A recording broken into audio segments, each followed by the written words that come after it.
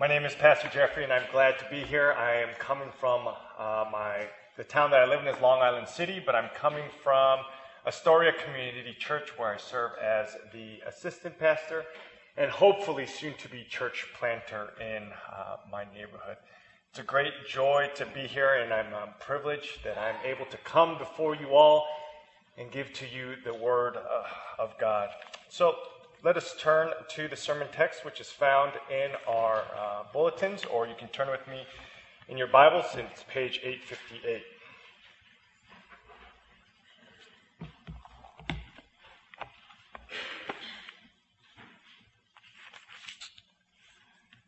Let me read to you the inerrant Word of God. Now his parents went up to Jerusalem every year at the feast of the Passover. And when he was 12 years old, they went up according to custom. And when the feast was ended, as they were returning, the boy Jesus stayed behind in Jerusalem. His parents did not know it, but supposing him to be in the group, they went a day's journey. But then they began to search for him among their relatives and acquaintances. And when they did not find him, they returned to Jerusalem, searching for him. After 3 days, they found him in the temple, sitting among the teachers, listening to them and asking them questions. And all who heard him were amazed at his understanding and his answers. And when his parents saw him, they were astonished. And his mother said to him, "Son, why have you treated us so? Behold, your father and I have been searching for you in great distress." And he said to them, "Why were you looking for me? Did you not know that I must be in my father's house?" And they did not understand the saying that he spoke to them. And he went down with them and came to Nazareth and was submissive to them. And his mother treasured up all these things in her heart. And Jesus increased in wisdom and in stature and in favor with God and man. Pray with me. Dear Heavenly Father, we come before your word. Lord, be with us. You have promised that where your word is preached, you promised that you would be there in the midst of the people. So I pray for Grace Presbyterian Church, Lord, that you would open their hearts and open their ears so that they would be receptive to your word. I pray for myself that I would speak clearly and only your truths and not my own foolishness. We pray, Lord Father, that together that we would hear your words and it would transform our lives and that we would love you more and more. Lord, you have promised these things and we expect these things. Meet us here, be with us as we continue to worship you through the preaching of your word. Pray all these things in Jesus' name. Amen. It is my guess that in the past year, none of you went to a play that depicted teenage Jesus. You probably went to a play that talked about baby Jesus. You probably went to a play that exemplified the cross, but I'm sure that none of you went to any sort of art interpretation of teenage Jesus. For what would it look like? It would be very awkward.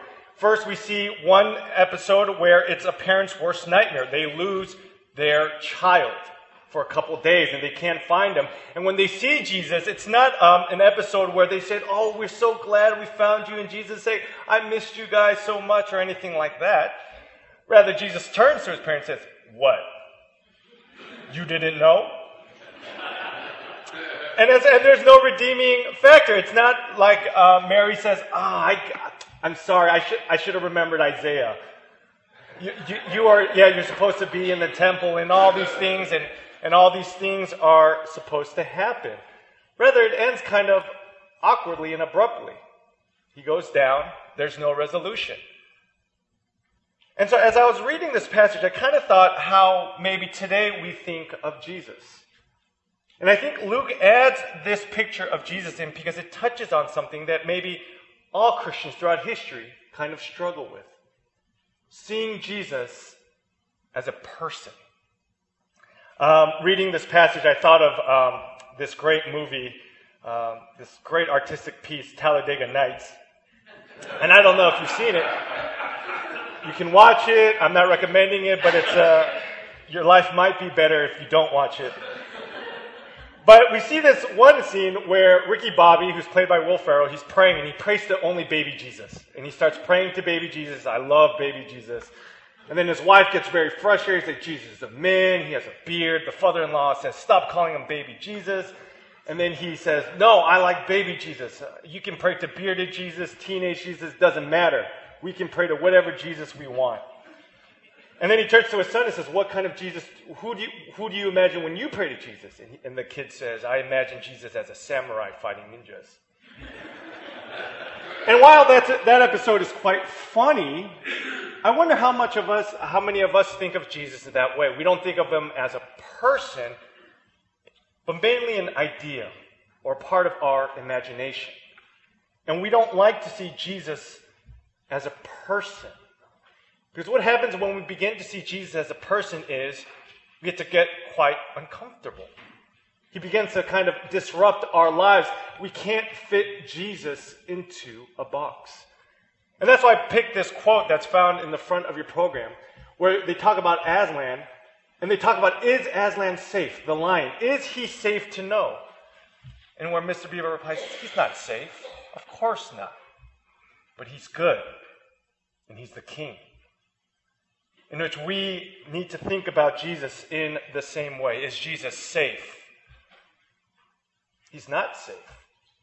He's not necessarily going to make your life easier. But he's good.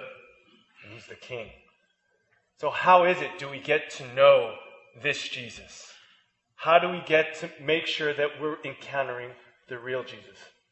And I want to suggest to you 3 ways. The first way is going to be you have to go to church. The second is you're going to have to know Jesus' mission. And third is you're going to have to be humble.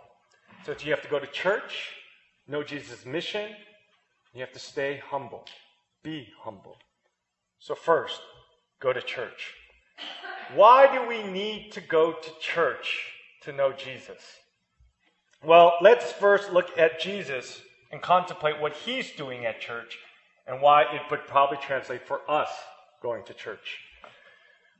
In verse 46, after the parents, Mary and Joseph, had lost Jesus, they finally find Jesus, and what is he doing? In verse 46, it says, after 3 days, they found him in the temple courts, sitting among the teachers, listening to them and asking them questions.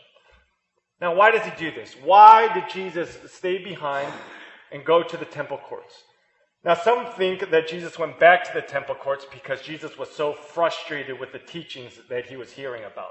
And he had to correct them. He had to correct the Pharisees. He had to correct the instructors. But I don't think that's the reason why Jesus went back. Jesus went back to the temple courts because he was genuinely interested in learning Scripture. Now I want that idea or that picture to sit with you for a bit. If you know who Jesus is fully God and fully man. Yet he went to church to learn about the Scriptures. Now, why did he go back to learn about the Scriptures? And that's the really important question. Why did he go back to learn about the Scriptures? Well, what do the Scriptures principally teach? What is it that we learn from Scriptures? Now, some might say, wait a minute.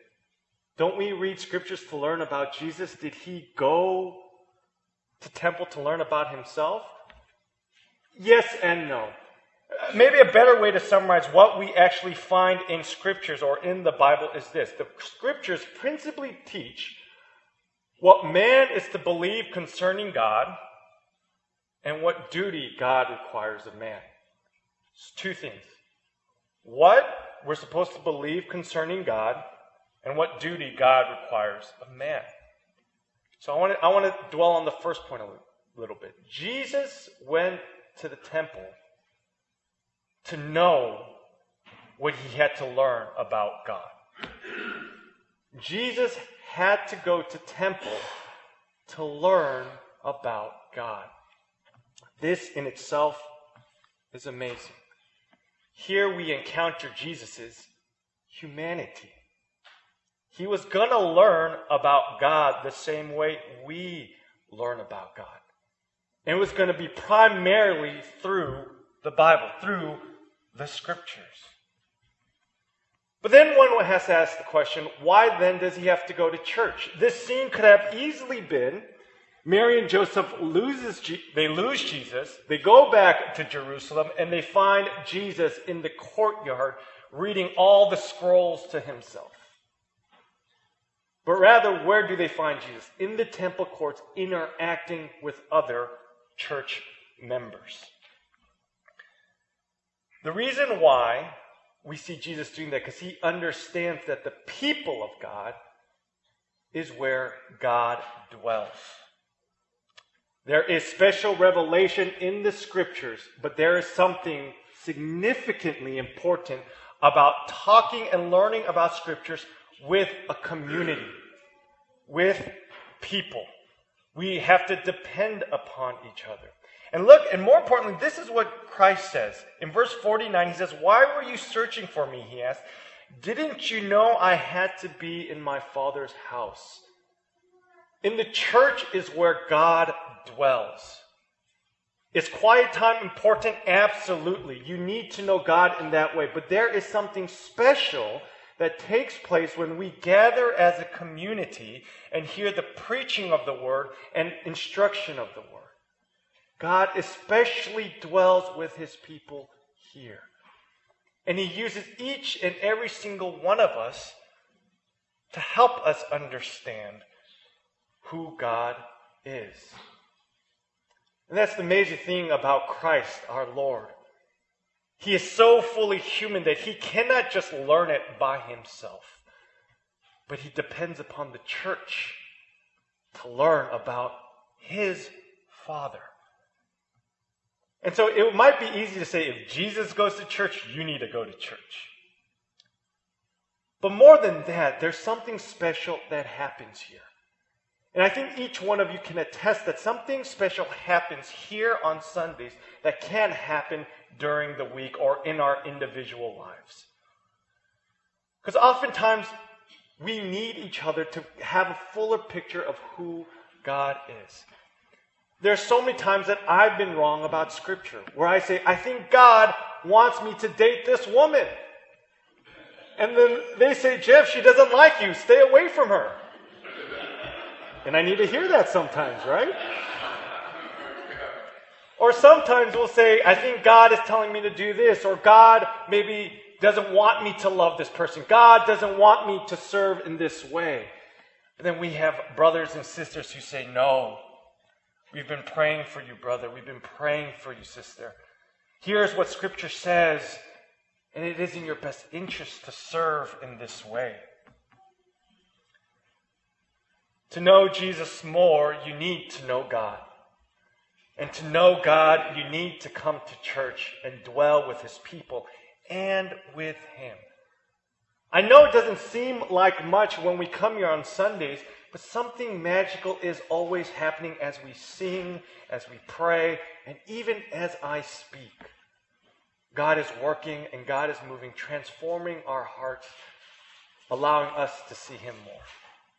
Now, many people try to know Jesus without knowing God, and we can't do that.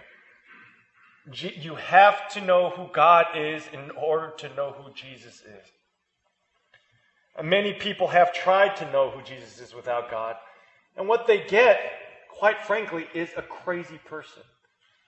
Jesus is a good teacher sometimes.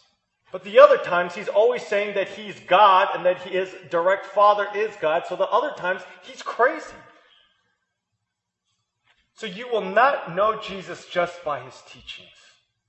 You'll have to know Jesus by his identity and how he identifies with the Father, God. So to know Jesus more, you have to know God more. And to know God more, you need to know the Scriptures within the context of church. That is how you begin to know God. So that's my first point. Go to church to know God, to know the Scriptures, to know Jesus. But more importantly, you have to go to church to also know what duty God requires of men. More importantly, what duty God required of Jesus. If we look at verse 49 a little bit more closely, we find something interesting. Jesus says in verse 49, and he said to them, "Why were you looking for me? Did you not know that I must be in my Father's house?" Now, the English translation doesn't do it justice, but that phrase, "I must be in my Father's house," is a very important clause that will come up over and over again in Luke. I must do this. And anytime Jesus says, "I must do this," he's telling his disciples and us his mission. What his mission, what God requires of Jesus. Let me just read some verses to you in which Jesus says, "I must," and see if you can pick up on the mission.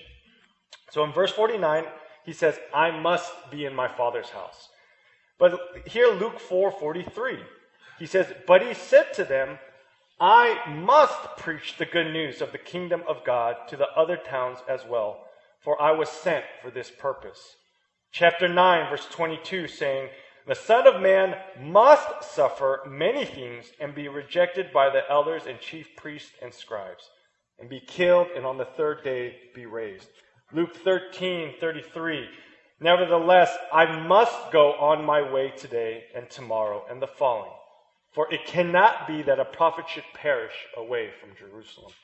And just the last one, Luke 22, verse 30 says, "For I tell you that Scripture must be fulfilled in me, as he was numbered with the transgressors, for what is written about me has its fulfillment." Jesus went to church to understand what duty God required of him. And this is something we don't quite think about often, but Jesus had to actually learn how to bend his will towards God. Now, we don't think about that often, that Jesus is God, God is Jesus, the Trinity gets really complicated, so I'm just going to stop thinking about it altogether. But the Bible encourages and prods us to think about Jesus' relationship with God. And what we see is that we have two persons with two separate wills.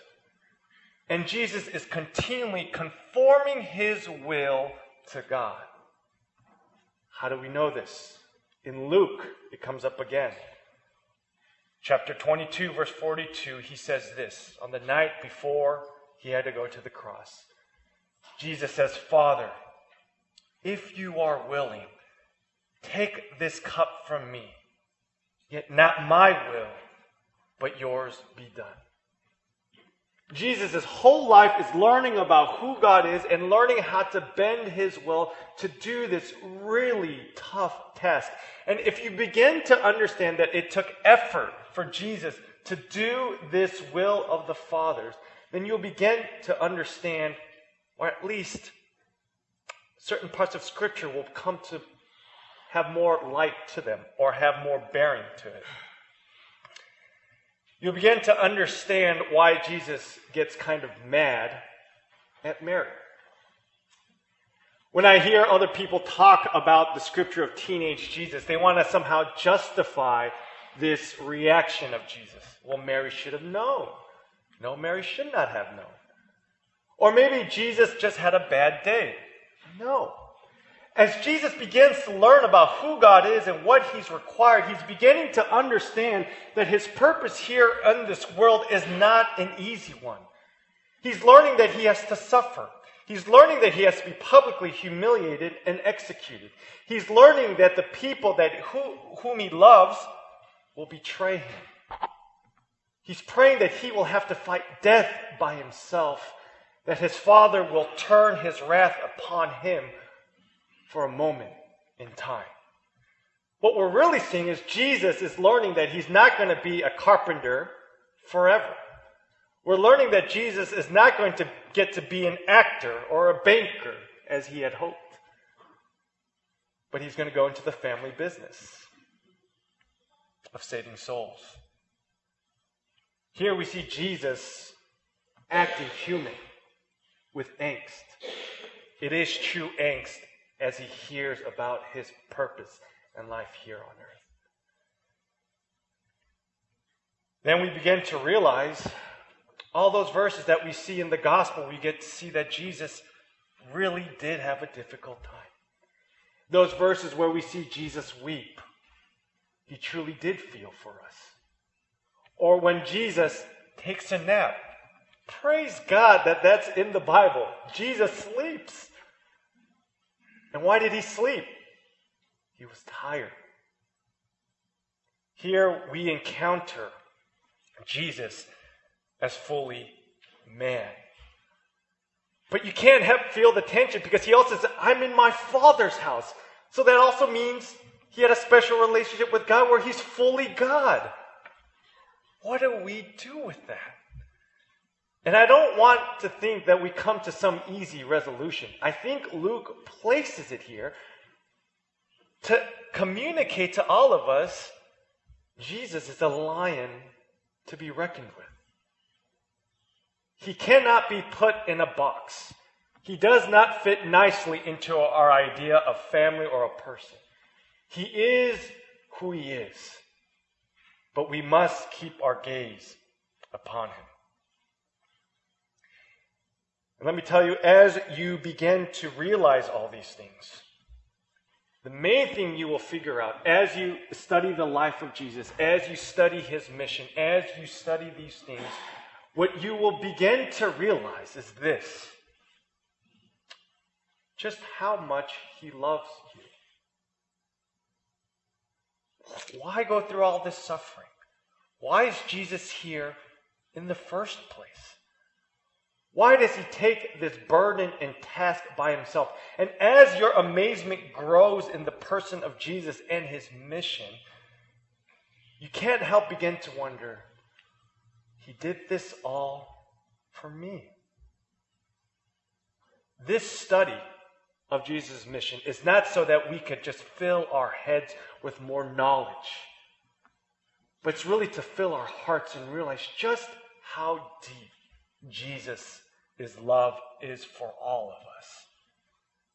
The more you begin to understand the mission, the more you begin to understand who Jesus is as fully man and fully God and what he had to give up for us, of why he had to die, you will begin to know the great love of our Lord and Savior. I teach youth group at the church that I'm at. And we always ask, and they always think they're more clever than I am. They often are. But I always ask, why did Jesus have to die? And they say, easy, sin. I go, that's great. You're right. I said, but then I ask one more time, why did he have to die for sin? And have you guys ever thought, why did Jesus have to die for sin? We're going over Genesis, and I talk about Adam and Eve, and I talk about Adam eating organic fruit. And I said, Jesus died for this one incident. And the kids are blown away. I don't get it. Why did Jesus have to die on a cross because of this one incident that took place in Genesis? I mean, I've taken fruit from a tree before. And see, what happens is, it seems on a superficial level that we know or we seem to understand the mission of Jesus, but we truly don't, because if you delve into the Bible, you see that it's just not an act of taking the fruit, but sin entering the world. And we have to truly examine what sin really is. Why Jesus had to die. Why Jesus couldn't sin. Why Jesus goes to the lost. Why Jesus does all these things. There, and in that place, when you begin to study the mission of sin, of redemption, you begin to see the great, deep love of Jesus. It's only then, when you study those things, that you really begin to see who Jesus truly is and why he came. So those are the first 2 points. Go to church, study his mission, truly understand why he came, why he died, and the great significance of the resurrection. I know you guys are talking about it now, but I challenge you to dig deeper into it. There you will find gold, and there you will encounter the real Jesus, who is fully God and fully man. But here's also an interesting thing that happens as you get to know Jesus. I said, yes, as you get to know Jesus, fully God and fully man, you'll also get to experience the love of Jesus. But here's something that I don't think people expect or get ready for when they study Jesus and study his life and his mission. What usually happens when you get to know the person that you love the most? Your wife, your husband, your mom, your dad. What usually tends to happen? Well, like with all relationships, there tend to be legitimate disagreements, arguments. And here I want to challenge you in this, that when you study all of Jesus, even teenage Jesus, at some points you will disagree with Christ. Now let me just say, first and foremost, you will be wrong all the time. But that doesn't get rid of the feeling, right? Just because you know it's wrong, it doesn't mean it always connects with the heart. And a lot of Christians struggle with the teaching of Jesus and who he is. Not just some of them. Topics of sexuality. A lot of people have trouble following or understanding Jesus on this topic. What about another thing that people have problems with is Jesus at many times says, I am the only way that you can get to heaven. Really? I mean, Jesus, I love you, but to say you're the only way? I don't know about that. Or even saying you have to be part of a church. As glorious and wonderful as the church is, people say, I love Jesus, but I don't love the church. But as you study more and more, you can't separate the two. And so some of you might be there. It's different topics for everyone. As you get to know who Jesus is, you begin to disagree with Jesus. And how should we react? I think Mary gives us the best and most perfect example of how to react to Jesus, who is fully man and fully God.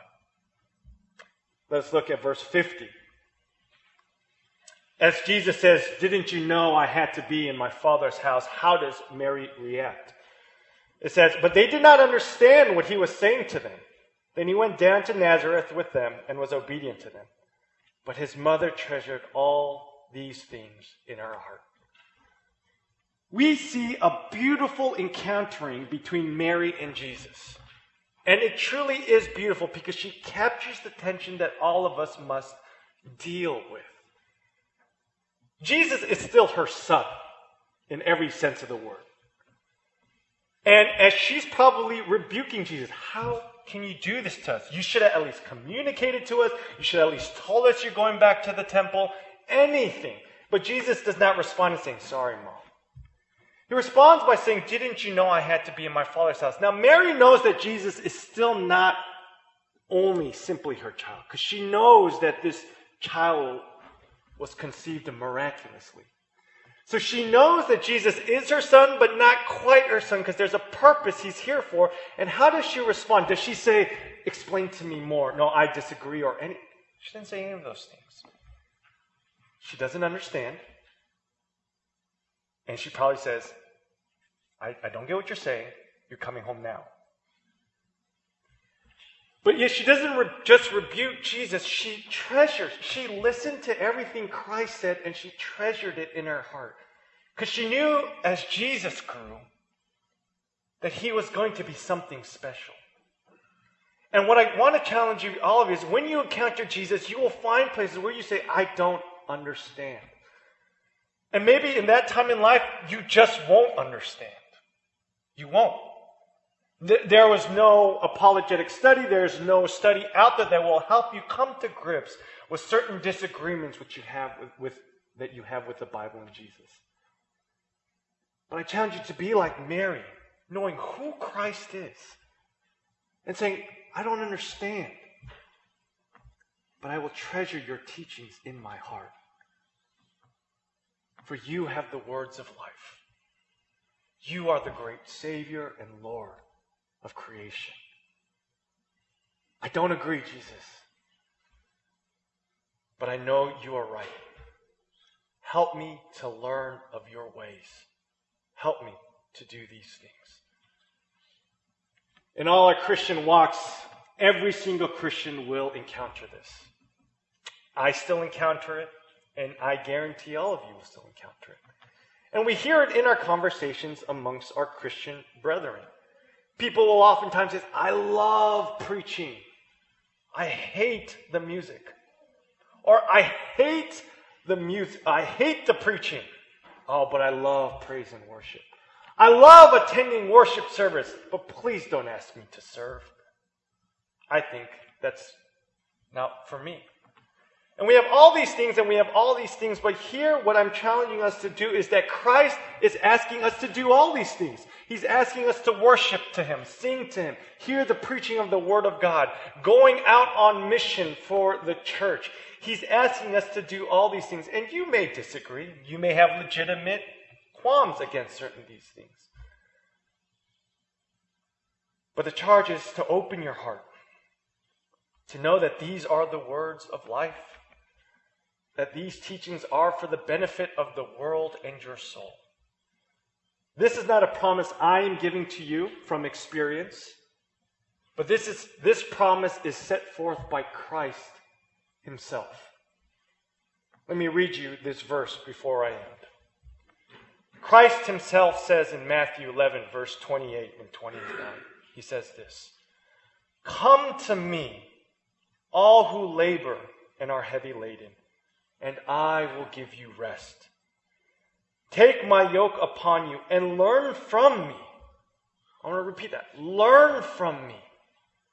For I am gentle and lowly in heart, and you will find rest for your souls. The Christian life is not necessarily an easy one, but it is the only one in which your soul and your heart will find rest with the teachings of Jesus.